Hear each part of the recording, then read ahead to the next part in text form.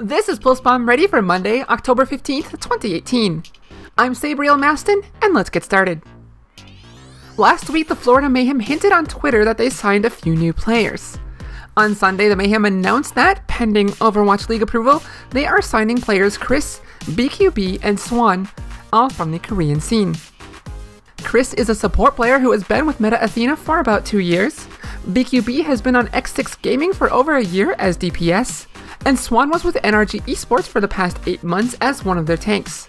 Before that, he was on both Kongdu Uncia and Panthera. Kongdu's Uncia and Panthera? Could these 3 players be the first that Head of Scouting Bare Hands, former scout for NYXL, has brought into the fold? If so, will his magic continue? The Vancouver Overwatch League team announced a partnership with esports organization Luminosity Gaming. Luminosity will handle acquiring players, staffing, marketing, and so on. The Splice organization has a similar deal with Toronto's Overwatch League team.